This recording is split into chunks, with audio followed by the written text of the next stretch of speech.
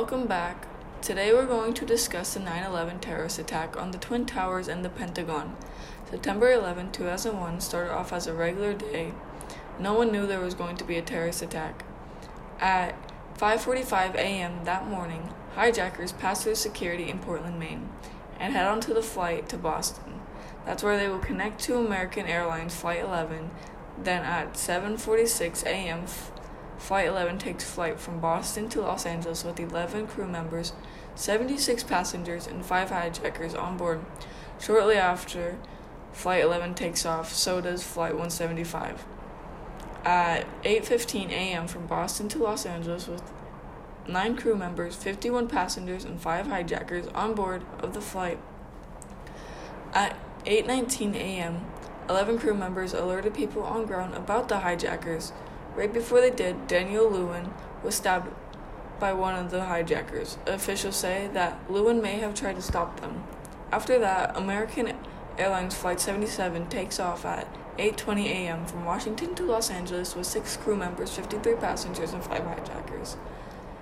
At 8:37 a.m., the military was alerted and Air National Guards in Massachusetts were ordered to follow Flight 11. 8:46 a.m. was the first strike. Flight 11 hits the floors 93 and 99 of the North Tower. The president was alerted, but they thought it was an accident until at 9:03 a.m. Flight 175 crashes into the 77th and the 85th floors of the South Tower. It's then declared a terrorist attack.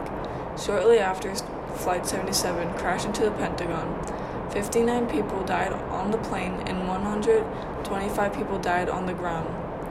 At 9:59 a.m., the South Tower was burning for 56 minutes but only took 10 seconds to collapse. More than 800 people died in and around the building. 16 minutes later, the Pentagon's outer ring collapses.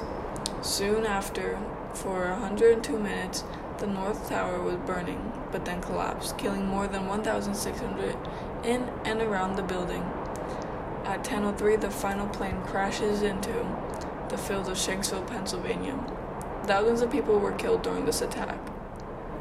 That's the end of the podcast. Have a great weekend. Bye.